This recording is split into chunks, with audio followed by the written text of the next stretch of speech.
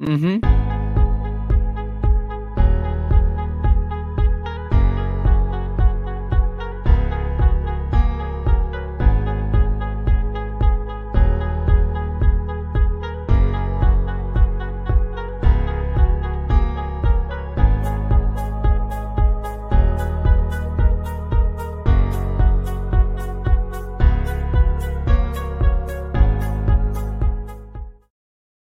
Hey everyone, welcome back to Adherent Apologetics. As always, brought to you by you with your support on patreon.com. Today I'm joined by Monique Dusan. She works at the Center for Biblical Unity. We're going to be talking about critical race theory. So Monique, thank you so much for joining me. Hi, and nice to be here. Thanks so much. Yeah, I'm so excited to talk to you today about an important issue, critical race theory, and just all kinds of things along those lines. So to start off, could you share up a little bit about like who you are and what you do? Well, my name is Monique Dusan, and I founded the Center for Biblical Unity back in February of 2020. I founded it with my ministry partner, Krista Bontrager, also known everywhere as Theology Mom. And gosh, we really just talk about issues pertaining to race, justice, and unity from a historically biblical perspective. And we have conversations with pastors, leaders, churches about that issue. Like, how do we do this from a historically biblical perspective so that we're not adopting, secular frameworks? We completely believe that scripture has what we need for life and godliness and that it's sufficient and that we can use it to address, important issues like race, justice, and unity. Yeah, that's great. So could you talk a little bit about just like what got you interested in like looking at like critical race theory and eventually like starting this institute and everything that's going on in that direction?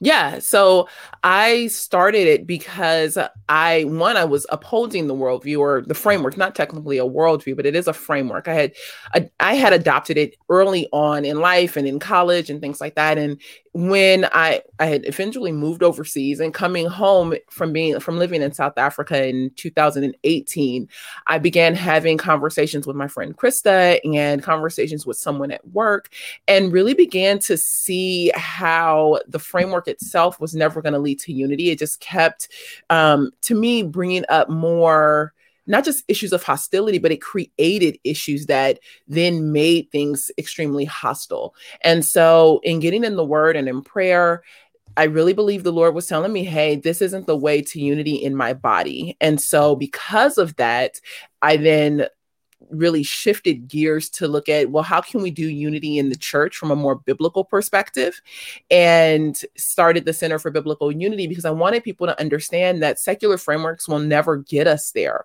What's going to get us there is, really working off of scripture. So things like Ephesians 4, that is, what gets us to true unity.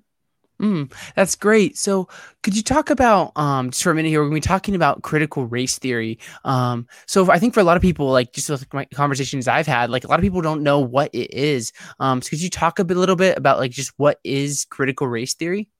Yeah, critical race theory is just an analytical tool that was created to really look into society and see where like racial injustice was still occurring for people of color and why was it being upheld. So you can think of like legal scholars, because it actually came out of critical legal studies, which was a group of legal scholars who were looking into issues regarding legalities and like legal injustices and why things were still kind of unequal in the legal realm regarding people of color. And so that came out of people like Derek Bell, Kimberly Crenshaw is a name that you hear often in regards to this space, or Dr. Matsuda and things like people of that nature. So you hear those names pretty often, but it was really looking at, what are the inequalities in the legal field regarding people of color and how do we address that? But that came down, the term critical legal studies or critical race theory, critical race studies comes out of the critical theory vein and looking into, what are the inequalities within a society, especially things based on, economics, or just what when we take a critical look into society, what is, equal and what's not, and how do we make all things equal or equitable for a society. And so that actually comes out of more of the Marxist school of thought that looks specifically into economics and, the classes and things like that. And how do we get classes to be equal? How do we overturn certain classes? What are the oppressors, or who are the oppressors, or who are the oppressed based on class within a society? So that kind of takes it all the way back to Marxism, but the critical race theory component comes directly out of critical legal studies. So could you sketch just a little bit more of a history here of critical theory? So you're talking about it kind of emerging almost out of the Marxist movement. So how are we getting from there to where we are today, where critical race theory especially is being talked a lot more about amongst Christians and things along these lines? Yeah. So part of what happens is that the Marxist school of thought, some of the Marxist leaders within that framework or foundation didn't think that Marxism was addressing all of the issues within a society. It was kind of pinned in looking at, what's happening in the economic world. And so some of those leaders then left the Marxist school of thought specifically to go and create something more robust. And those leaders then founded the Frankfurt School back in, maybe 1935-ish or so, mid to late 30s. In looking at society more in a holistic vein, they came up against things like Nazism, and they fled and came to the United States. And we don't hear much, at least I don't hear much, and I could be wrong, but I didn't hear much of, these thinkers, Hegel or Gramsci, Marcuse. I don't hear much of these thinkers until we see critical legal studies, but we do know that they were here in New York, learning or writing and continuing their work. But we pick it up again in the end of the end of the 1970s, where we see critical legal studies, people coming out of the civil rights movement wondering, hey, what happened? We've had this whole movement, and yet we're not seeing within the legal realm anyway, maybe the numbers or the percentages that we think we should see. There's a word for it that I'm completely missing, but they're not seeing what they had hoped to see, the results that they had hoped to see. And so, some of the outcomes and things like that. And so from there, we see critical race theory being birthed out of that, truly looking into say, what's happening by race? If we extrapolate this away from the legal field, how can we focus specifically on a group of people by race or ethnicity and figure out what's happening that is continuing to keep people either oppressed or continuing to allow people to serve as oppressors within a society. That's great. One thing I'd love to go into now a little bit here is why should we care about critical race theory? I remember when it first, I first heard about it a little bit over a year ago, with the George Floyd incident. And I start hearing Christians talking about this. And I'm just curious, why should someone care? Cause I think some people may get the idea of well, it's just maybe it's just Christians trying to get frustrated when their conservative politics doesn't win out or something like that. So for someone who just isn't really sure what's going on or is disinterested, why do you think Christians should care about critical race theory and critical theory and all these issues that are going along, which are prevalent right now? I think people should care about it because it's a secular framework with no room for God. And so when we look at how do we address issues of racism or ethnic partiality, because racism isn't necessarily a term that's found in the Bible, but how do we address these things? I can't look first to a sociology textbook. I can't look first to, someone who doesn't even believe in God to help me understand the way that I should behave morally towards another human being. I need to look in the scripture first that says, hey, this is the problem. Partiality is the problem. Now, how do we address partiality? Is partiality something that, I now condemn all people for, or is that a heart issue of one person to one person? And I can address that way. I also don't think that critical race theory upholds a framework for sin, or the idea of sin, where scripture is very clear that the heart is sinful. And because the heart is sinful, then we should, one, expect for sin to take place. But two, it gives us a way of addressing sin that I don't believe critical race theory or its proponents will uphold. So, for example, you can look at Kendi, Ibram X. Kendi, and the framework that he presents is that everyone should now be anti anti-racist. When everyone is anti-racist, then we will no longer have racism or any kind of ism, like being transphobic or any of those isms that are there. Well, I don't believe that, because the word says that the heart is this, like, it's sinful, it's wicked. And if our hearts are sinful and wicked, as long as there are humans on the planet, then I should be able to expect that there will be some form of wickedness. And so I don't have a hope or a goal of getting to utopia. That is not the goal on this side of the kingdom. Like, on this side of heaven, that is not our goal. Now, our goal can be heart transformation, but to think that as long as we work really hard, that we will get out of any kind of sin is not realistic. Yeah, that's great. So we're going to keep on going here through some questions. I do want to say at the end, we'll be doing a little bit of Q&A. So if you have questions or super chats or anything along those lines, feel free to put those in, and we'll get to a little bit at the end. But could you talk a little bit like about the difference between critical theory and racism? Because I think like sometimes we can kind of like say like, oh, if you think critical theory is bad, then like you're a racist or something along these lines. So like, what's the difference here? What is critical theory trying to address that maybe like is different than racism in general? If you kind of understand where I'm coming from.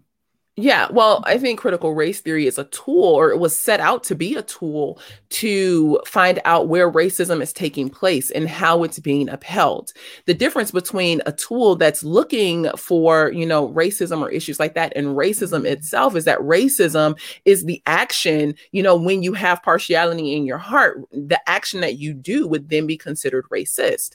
But to me, the issue with critical race theory is that critical race theory then separates people into their tribal groups and says, because you are this, you must be this. Because you are white, you must be X, Y, and Z. And it pronounces something over people that may not actually be accurate. Sure, if you're white, you can be racist. That's a reality, but you can also be that if you're Black. So what I see critical race theory doing is separating people into their tribal groups and then damning people according to their skin color, which is something that we don't see in scripture. Yeah, that's great. So one of the big things like in critical theory is this dynamic between like the oppressor and the oppressed. So could you talk a little bit about like what that is and why that's important with regards to critical theory? In regards to critical theory or critical race theory, the dynamic between oppressed and oppressor is extremely important because, again, it goes back to the tribal groups and the group that you belong to. And so white people, because they have more, or they're considered to have more power within our society, they would be considered the oppressors. They are considered to uphold a system or a structure that supports white people and continues to oppress or keep down people of color. And understanding that is important because when we come into relationship, especially within the church, we are told in Corinthians that we are to leave the old man behind. So I'm not going to approach someone from that position now that we are in Christ. In the culture, I might say, you know what? That's how the culture participates with themselves. But when we come into Christ, I don't participate with someone from a secular framework. I don't participate with someone and say, well, you're just my oppressor because you're white. No, I say we're brothers and sisters, we're family. And it then opens up other conversations for how we participate with one another. So would you say then like critical theory, like it likes to put forth this idea of like there's always in society going to be like the oppressor and the oppressed, which is something that just like flies flat in the face of like the biblical doctrine of us all being equal in Christ? Is that kind of like one of the biggest issues here with critical theory? I think that's one of the issues with critical theory. Yes, I think that just understanding identity in general is a huge problem. Like, who am I? I am not an oppressed victim, as a child of God. Like, that's not my identity. That is not how, scripture defines me, nor should that be how my brother or sister defines me. The same way I don't define someone who's white as simply being my oppressor. That's not their core identity. And the core problems, aren't whiteness or white supremacy and things like that. The core problem is sin. Yeah, that's great. So one of the things I wonder, like, what are some of the other issues that you see with like critical theory where it's like kind of like falls away from kind of like the Christian idea of like the Christian worldview and the world and the church and all these things? Well, I think that there are redefinitions of words. So, what does it mean to forgive? What does it mean to repent? If Christ blood, his shed blood covers my sins, do white people then need to repent, for extra things like racism? Hmm. Or is that something that has been covered under the blood of Jesus? And I know that, whether that person participated in racism at one point or not, their sins are now covered. What does it mean for me to offer forgiveness? One of the things that I hear a lot is this idea of Black forgiveness and Black people not being so quick to just offer their forgiveness to a white person. Well, where do we see that in scripture? And when we are commanded to forgive. And so, I think that one, it's important to thread out, the idea of the theory versus how the theory is being lived out in real time. But many of these real time events are coming from this theory. And so again, it can mesh on top of each other, but it's not a scriptural tenet or a scriptural theory. So how do you see like critical race theory just being involved in like, our everyday lives? Like obviously in the news, like we see like police shootings or things like this, and like is critical theory in there, or like what's like in like the everyday life? How do you think critical theory is kind of like becoming a part of like our culture as Americans? Well, I think to understand that, one of the tenets that's important to understand is whiteness is property, or no, I'm sorry, not whiteness is property, which is a tenet though, but interest convergence. And so understanding interest convergence says that racism will only end once it benefits the white person, or that racism and issues with like ethnic partiality will only end when it converges with the interests of a white person.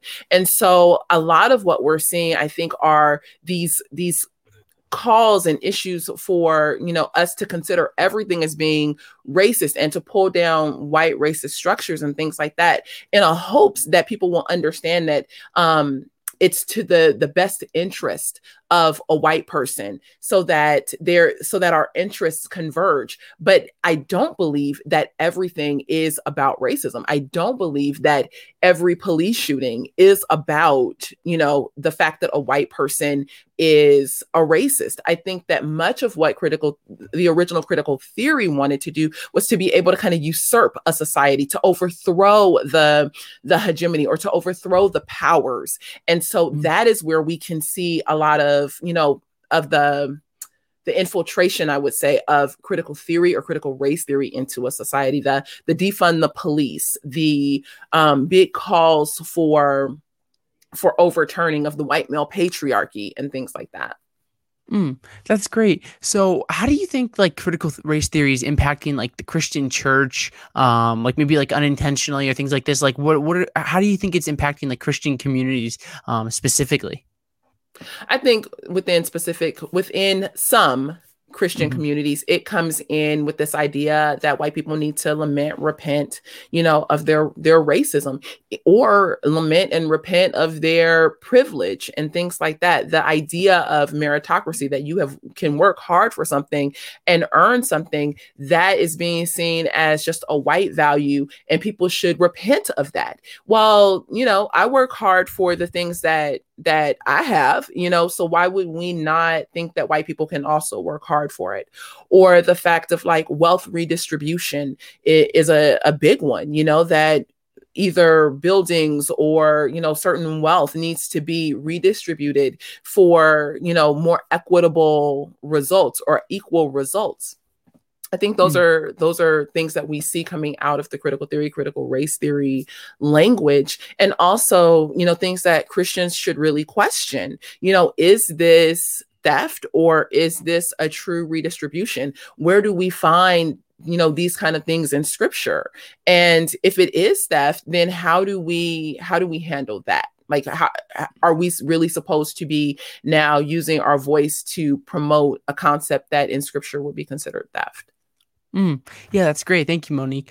So another question I have for you here is like, how can we respond to Christian like critical race theory as like Christians? Because I think it's easy to like hear about it and like kind of understand what's going on, but then like, what does it look like to like respond to this on like a day-to-day basis? And kind of like making sure we don't like we avoid this critical theory.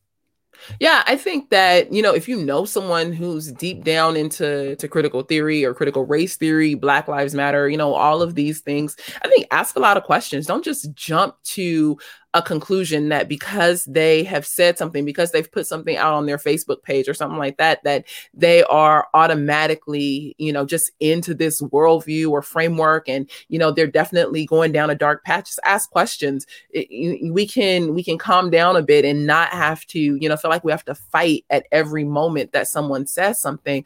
But I do think that it's important to ask questions. It's important to say, hey, have you considered this? To scripturally, to offer someone, advice scripturally and say, hey, look, what do you do with this scripture? Or to, one, understand the framework itself and say, hey, look, this is what the framework actually says. Are you aware of this? Does this line up with your Christian worldview? One of the things that I'm seeing with critical race theory is that there's a bunch of other movements that are tied to critical race theory. And so you get LGBTQ plus or trans theory or, all of these other theories that are attached to it. And so, I asked the question, well, do you understand that all of these other movements are, kind of attached to critical race theory? Is this something that you can promote? Abortion and the abortion rights and reproductive justice comes strongly in on this idea of fighting for racial justice and trans justice and things like that. How do you as a Christian uphold those values and beliefs, or are you unaware? Giving people the benefit of the doubt, I think, is always important, and asking a lot of questions.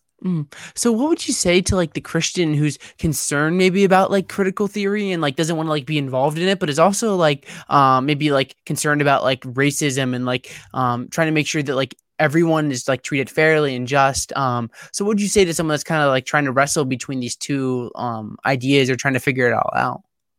I say kudos to you. Like, I think that that's a place that we should be in. Like, we should not accept racism on any level, because God does not treat us with partiality. He's just. So he's not going to look at you and say that, well, you are better than me, and that he's going to treat you some kind of way that's different than me because of the color of your skin. We should be upholding that same standard with one another. And I can say that this framework does not acknowledge God, does not acknowledge, issues with sin and things like that. And we don't need that in our churches. And so both can be true. I don't have to go out and say, well, CRT is wrong, thus racism doesn't exist. I strongly believe that racism exists, and it will be here for a very, very long time, never to, go away, because it's a heart issue first. And people are always going to have some kind of pride or partiality and things like that. And yet I also am aware that critical race theory isn't the way to answer that. So how do we build like productive conversations with regards to like with people maybe involved in critical race theory or just like trying to understand it? Like what's the way forward from here as like Christians engaging with this idea and trying to like stay like fast to God's word and what he values? I think know God's word. One, know what you believe, know what the framework says, and then have honest conversations. Do it in relationship with someone who you have something at stake with. So people aren't just walking away from the conversation like, I'll forget you, or, you're just dumb and I don't have anything at stake in that relationship. No, do have the conversation with people that you're at stake with, because you care, because, if they're Christians, they are your brothers and sisters. So I'd say start there, start in relationship with people and having honest conversations, and also ask a lot of questions. Don't just make assumptions that because, this person may uphold a framework that you don't believe in, that they are bad, horrible people that should be written off. I would also say, remember that people who uphold critical race theory usually do it from a place of compassion. It's not because they want to do it to be antithetical to the word of God, or, just because they see nothing else. I honestly believe that if more churches had, programs for justice and opportunities for people to do justice from a biblical perspective, or even taught more on true biblical justice, there wouldn't be a need for critical race theory. We as Christians have the answer for justice. God is just. And so how do we do justice? But I think many people, I know for me, I got into critical race theory partly because of what I felt like was a lack of space for true biblical justice. And at the time, I didn't even know that there was something called like true biblical justice, that there was a difference between biblical justice and this other type of social justice. I just wanted to be compassionate and to do good. Mm-hmm. And so I would say, take time with people and, understand that people do want to do justice. I have one last question for you, Monique, and then we'll go to a little bit of Q&A. So if you have questions, feel free to put those in now. But like, do you have an example with maybe in like the past week or two where you see like critical theory just kind of getting like embedded into like a storyline or a news headline or maybe like something a church is saying? Because it seems like to me, like when I think about critical theory, it's like this big thing we want to avoid and such, but it seems like it can kind of just like creep in if we're not really attention. Do you have like some sort of example along these lines, chance?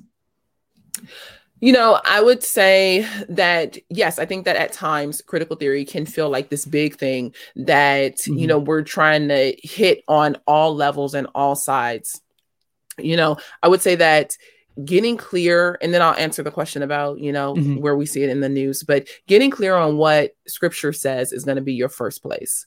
Because if we aren't clear on what scripture says, then any, nice sounding help, so to speak, may sound appealing. So if we're not clear on scripture, then we're going to have a problem. So we should get clear on scripture so that we're not just swinging at straw men or swinging at issues that may not actually be a true issue.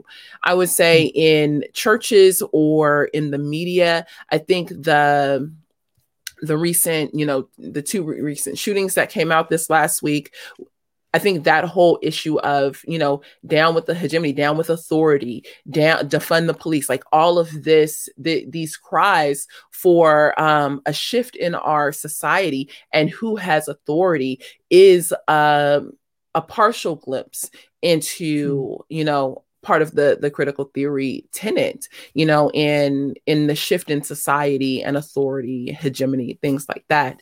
But I don't know that it is, fully inclusive of everything that critical race theory or critical theory upholds. I think the idea that whites as the oppressors are feeling like, or thinking or hearing that, all white people participate from this tribal grouping. And then the definition of this tribal grouping is another way that we could potentially be seen in society.